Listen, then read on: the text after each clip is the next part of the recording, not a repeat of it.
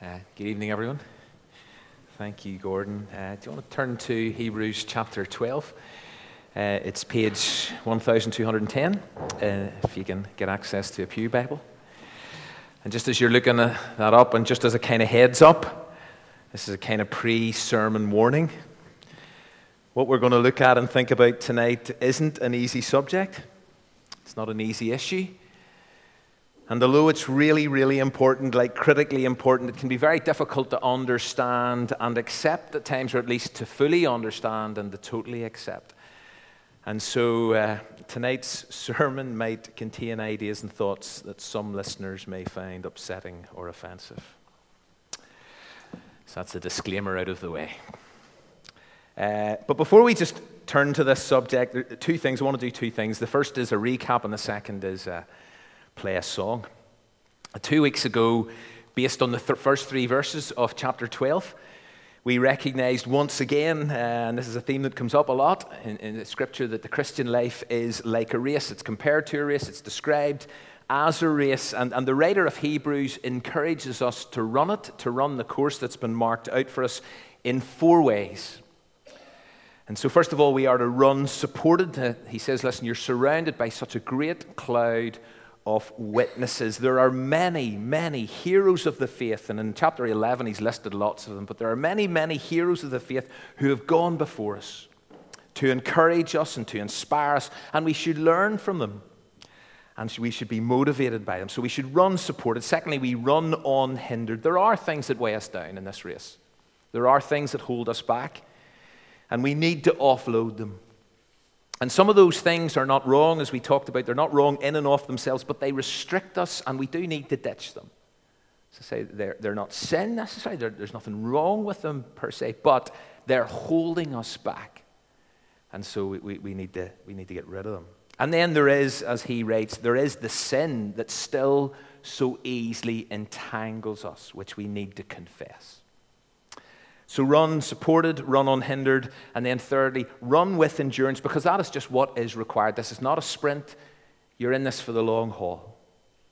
And so we need to persevere, and you need to be prepared for perseverance. And then finally, run focused, run totally focused. We need to keep our eyes constantly fixed on Jesus, who is our source and who is the perfecter of our faith. So run and keep running. And so how have you run this week? How have you run this week? If you were here last week and were thinking about this, how have you run this week or 2 weeks ago? Well, then we come to the next section, verses 4 to 11. And they kind of flow. I know there's a break in some of our translations, but they flow. And these next verses would have been a challenge to the first readers of this letter, but maybe they're an even greater challenge to us. 2 millennia later. In our cultural context and in our time, I reckon these are even more challenging verses. And I'll explain why in a moment. But what about the song I want to play in a moment? Well, the reason I want to play this track, which I'm sure most of us know or have heard before, it's by Chris Tomlin. The reason I want to play it is because although the main issue raised in these verses is discipline, and the word discipline appears like 10 times, at least 10 times in these 8 verses.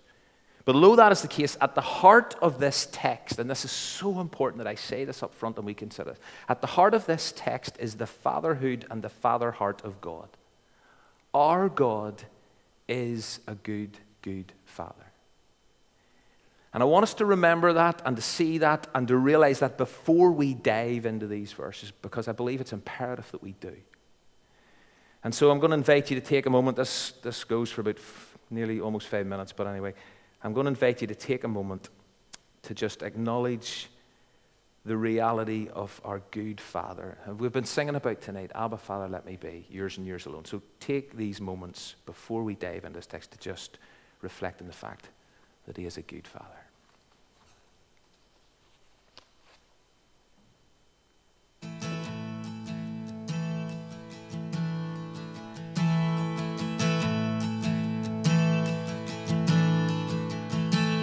Oh, I've heard 1,000 stories of what they think you're like, but I've heard the tender whisper of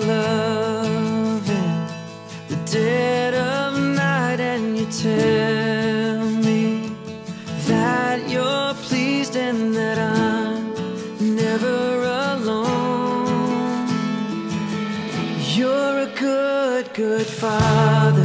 It's who you are. It's who you are. It's who you are. And I'm loved by you. It's who I am. It's who I am. It's who I am. Oh, and I've seen many searching for answers far and wide, but I know we're all searching for answers. Only you provide, 'cause you know just what we need before we say a word. You're a good, good Father. It's who you are. It's who you are. It's who you are. And I'm loved by you. It's who I am. It's who I am. It's who I am. Because you are perfect in all of your ways. You are perfect in all of your ways. You are perfect in all of your ways to us. You are perfect in all of your ways. Oh, you're perfect in all of your ways. You are perfect in all of your ways to us. Oh, it's love so undeniable. I can hardly speak. Peace so unexplainable. I can hardly think as you call me. Deeper still as you call me. Deeper still as you call me. Deeper still into love. Love, love. You're a good, good Father. It's who you are. It's who you are. It's who you are. And I'm loved by you. It's who I am. It's who I am. It's who I am. You're a good, good Father. It's who you are. It's who you are. It's who you are. And I'm loved by you. It's who I am. It's who I am. It's who I am. You're a good, good Father. It's who you are. It's who you are. It's who you are. And I'm loved by you. It's who I am. It's who I am. It's who I am. You're good. You are perfect in all of your ways. It's who you are. It's who you are. And I'm loved. You are perfect in all of your ways. It's who I am. It's who I am.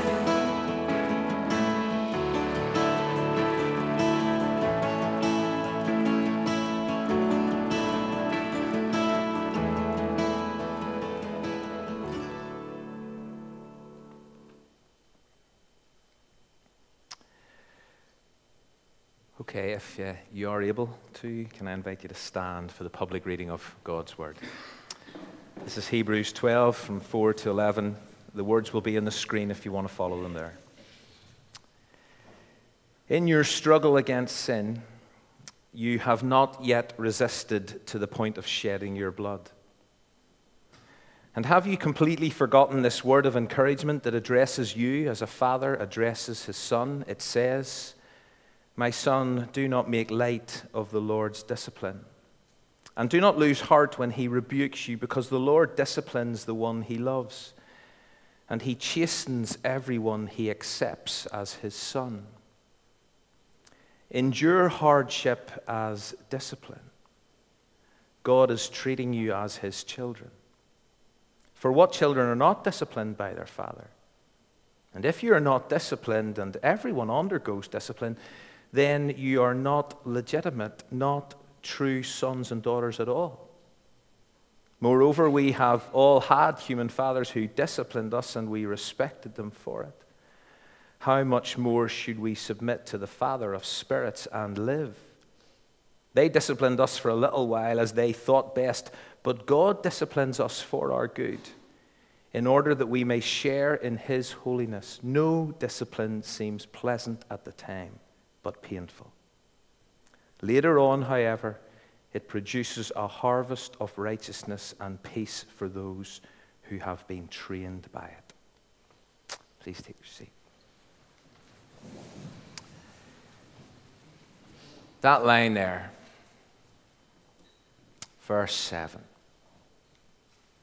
Endure hardship as discipline. God is treating you as his children. How do you react to that? How do you process that? Does anyone recoil from it? Do you struggle with it, if you're honest? Maybe ignore it, avoid it, embrace it. It is an incredible statement. The idea that hardships and trials and turbulence in our lives are to be seen as discipline, or as involving the Lord's discipline, and as evidence that we belong to God and that we are his children, I reckon that doesn't always sit well with us. We live in a culture and at a time when the idea or the practice of parents disciplining their children, it's hotly debated. And what is allowed and what is legal has changed and is changing, and people have different opinions on it and different perspectives and different thoughts about it. And I'm not about to comment or get into the whole debate around smacking. But what I want us to recognize, and this is so important, is how the first readers of Hebrews thought about parental discipline and how they understood it and how we think about it and how our culture thinks about it is probably very different. Radically different. And so we need to, right up front, as we come to God's Word and recognize the context and culture in which it was written into, we need to recognize that, we need to admit that, and we need to take it into consideration as we engage with this, and as I quite honestly struggle with it, because I do. And before we go any further, let's be clear on this word discipline. Because for most people, again, and when we did the series on spiritual disciplines, we made this point that the whole word immediately solicits a negative reaction in response. But there we go. Great.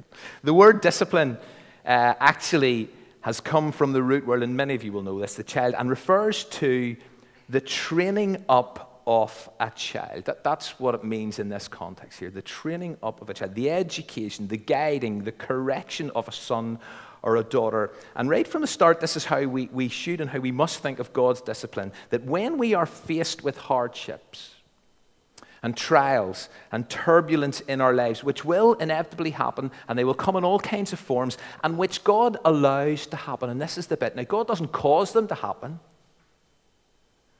God allows them to happen, that we need to understand them and view them as discipline, as God's way of training us and teaching us and changing us. It's an opportunity, it's not a threat, it's a positive, it's not a negative, it's an act of love with a real purpose embedded in it. And that seems to be what the writer is saying here. As he says, listen, endure hardships as discipline because God's just treating you as his kids. But for some people sitting here, this in many ways seems so unfair and so hard to get our heads around. When you are facing hardship and trials and turbulence in your life, to kind of see them from this perspective and from a God who's treating you as his child. In some ways, it just doesn't make sense.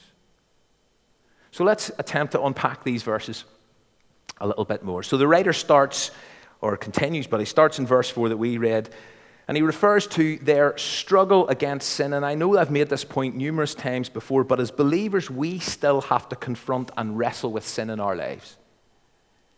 Now, I know because of Jesus, and because of his, and we've been thinking about this as we've gone through this letter, because of his once and for all sacrifice for the forgiveness of our sins, that means that we, if we have accepted Jesus into our lives and accepted what he has done for us on the cross, then we are no longer slaves to sin. It no longer defines us. It no longer controls us. It no longer determines our future, but we still struggle with it. And so sin still entices. It still teases. It still tempts us, and it still entangles us, to pick up what he's already been saying in the first few 3 verses. Sin still entangles Christians, which is why we've got to get rid of it on an ongoing basis, and a continual basis, and a constant basis. But part of the sin that these Hebrew Christians were struggling with was the temptation to avoid persecution and to abandon and pack in their faith, which was ultimately a temptation to submit to sin. And again, if you've been following the series, you know this was a live issue. This was a core reason why the writer wrote to them in the first place. These first century Rome-based Christian believers were enduring hardships, all kinds of hardships, all kinds of persecution. They were up against it. They were being pulled in all kinds of different directions. They were in danger of drifting away.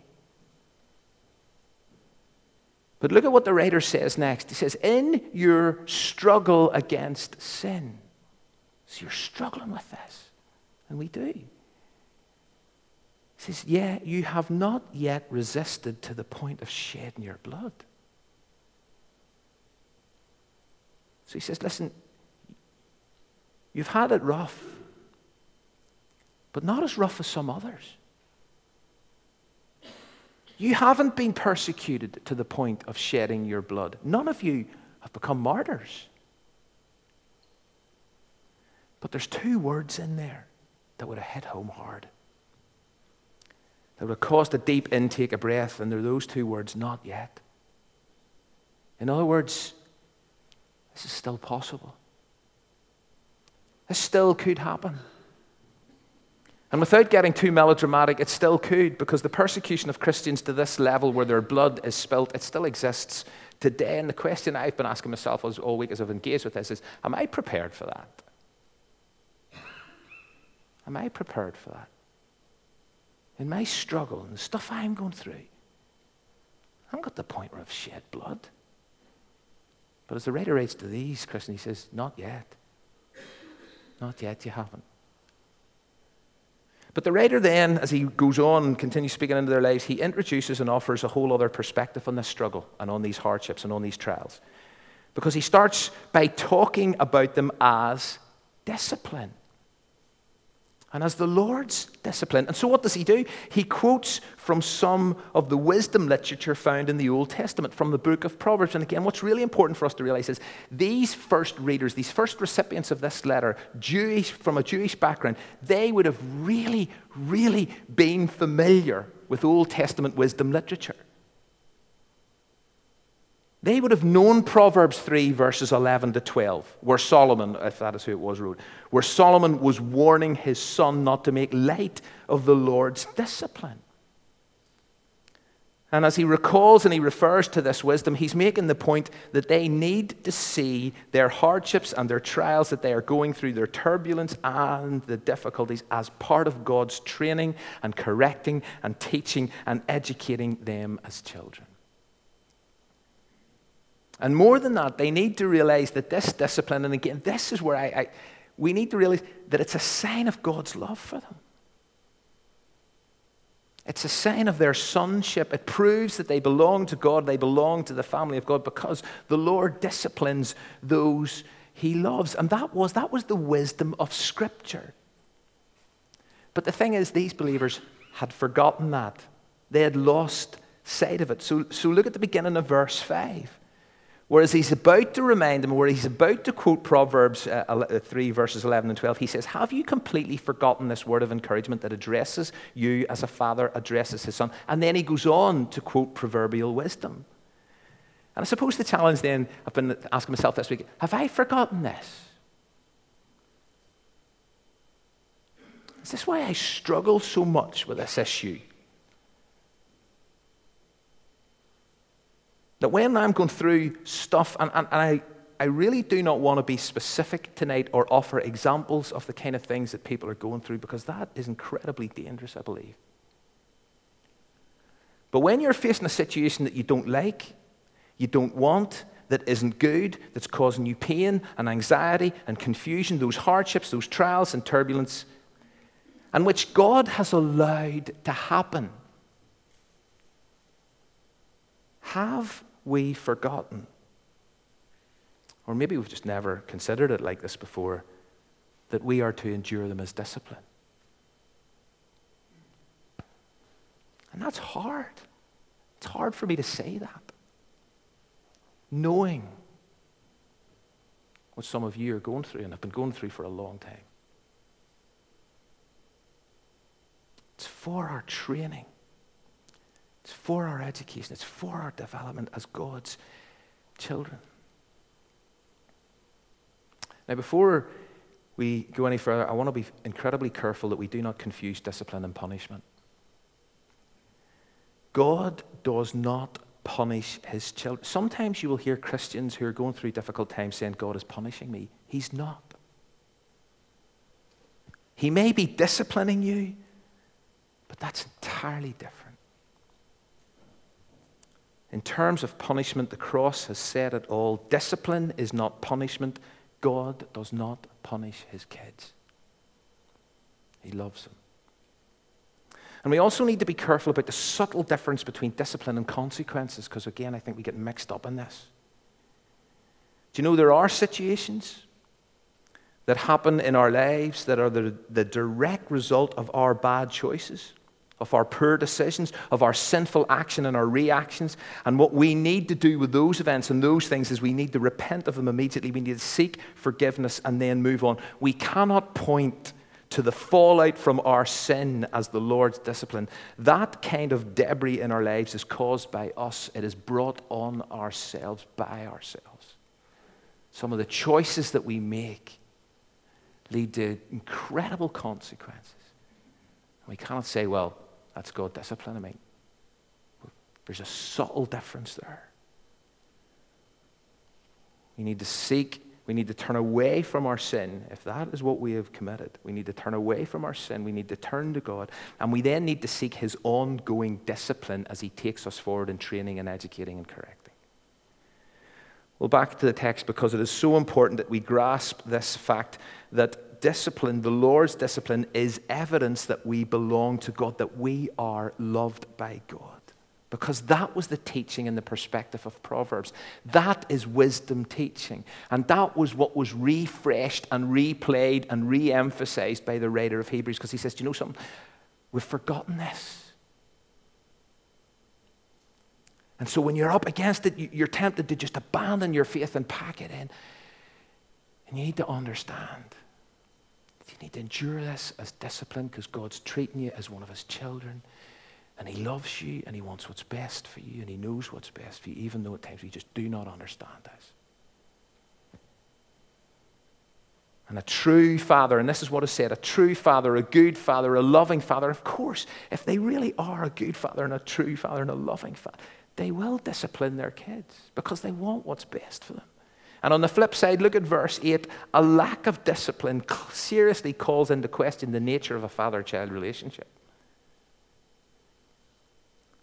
And so the things that these Christians are going through have got to be seen in this light. Endure hardship as discipline. Because God is simply treating you as his kid and as a loving father. But there's more to this, because in verses 9 to 11 we discover that discipline, the Lord's discipline, has got specific objectives, important objectives. And therefore, although they're not pleasant, and the writer here is very honest about this, they're not pleasant. Discipline never is. In fact, he even says it's painful at the time. But it's got a purpose. It's got a reason. And there are at least 4 mentioned here.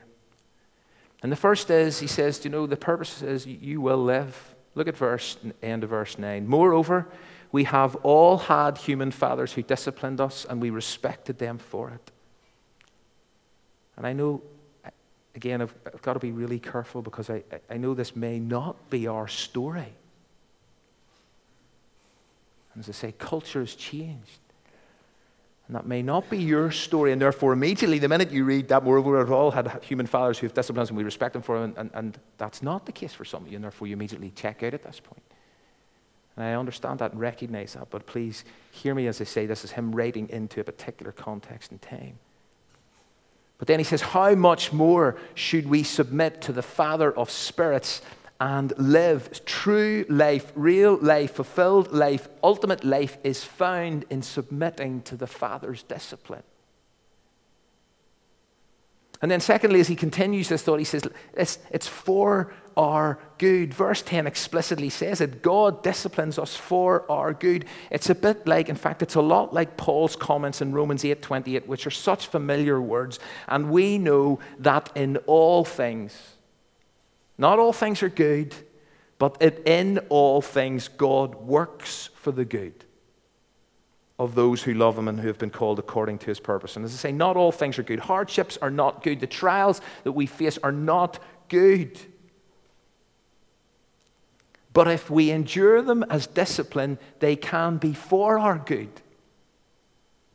And so even in difficult and messy and hard situations, somehow God is working things out for our good. And I know I've said it before, I find this verse so difficult to teach on and to speak about.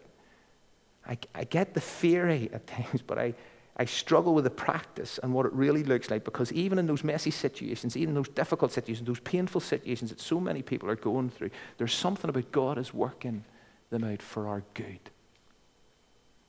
And to sharpen us and to shape us and to refine us and to renew us and to teach us and to transform us. And then he continues and he says, not only this, although this is the third point, although maybe it's part B of the second purpose, he says, God disciplines us for our good. And then he makes this incredible statement, in order that we may share in God's holiness. This is the pathway to holiness. Elsewhere in Scripture, we are encouraged, we are urged, and I know it's a huge thing that the writer of Luke's Gospel in particular says, he said, listen, and 1 Peter, I urge you to be holy just as the one who has called you is holy. Be holy just as your Father is holy. And it seems to be from the teaching here that embracing the Lord's discipline, when you endure hardships as discipline, you are in that place where you share. You share. That's what he says. You're not just being holy like God. You share in God's holiness. So the purposes of discipline: to live for our good, to share in God's holiness, and finally, to produce fruit. Look at verse 11. He says, those who have been trained, at the end of it, those who have been trained by discipline. And by the way, I do, as I've already drawn attention, look at the first part of this verse. Discipline at the time, he says, it's never nice, it's painful, which is honest. But the purpose, the outcome, what's the outcome of it? What's the purpose of it? What's the reason behind it? What is God doing in terms of our good? It's for the production of a harvest of righteousness. Or in a different version, it yields the peaceful fruit of right living. This is what it leads to. It leads to growth, it leads to maturity, it leads to flourishing. And so here are 4 explicit and life-altering purposes: to live, for our good, for holiness, to produce fruit. And so as I bring us to a close, the question I ask is, what are you going through at the moment? What are the hardships that you're facing, that you're wrestling with? Because what God's word says is, endure them as discipline. Because God is treating you as one of his children. He loves you. And he understands what he's doing. He knows what he's doing. And even though at times, and in the pain of the time, we do not understand it, and it is not pleasant, He says, you need to hang in there. Hang in there. Because you'll live. You really will. It's for your good. And you'll share in God's holiness. And you'll produce a life of fruit. And so God is a good Father who loves you and wants to train you and guide you and redirect you. And the question I've been asking myself all week is, have I forgotten this? Or is it just too hard? Just too unpleasant? Too difficult to accept? And I don't have easy answers to those honest questions. I don't have a simple explanation to offer about the Lord's discipline. I just know, based on God's word, that it exists and it's evidence that we're loved by him and that we belong to him. And so I'm going to trust him because his ways are not our ways and his thoughts are high above.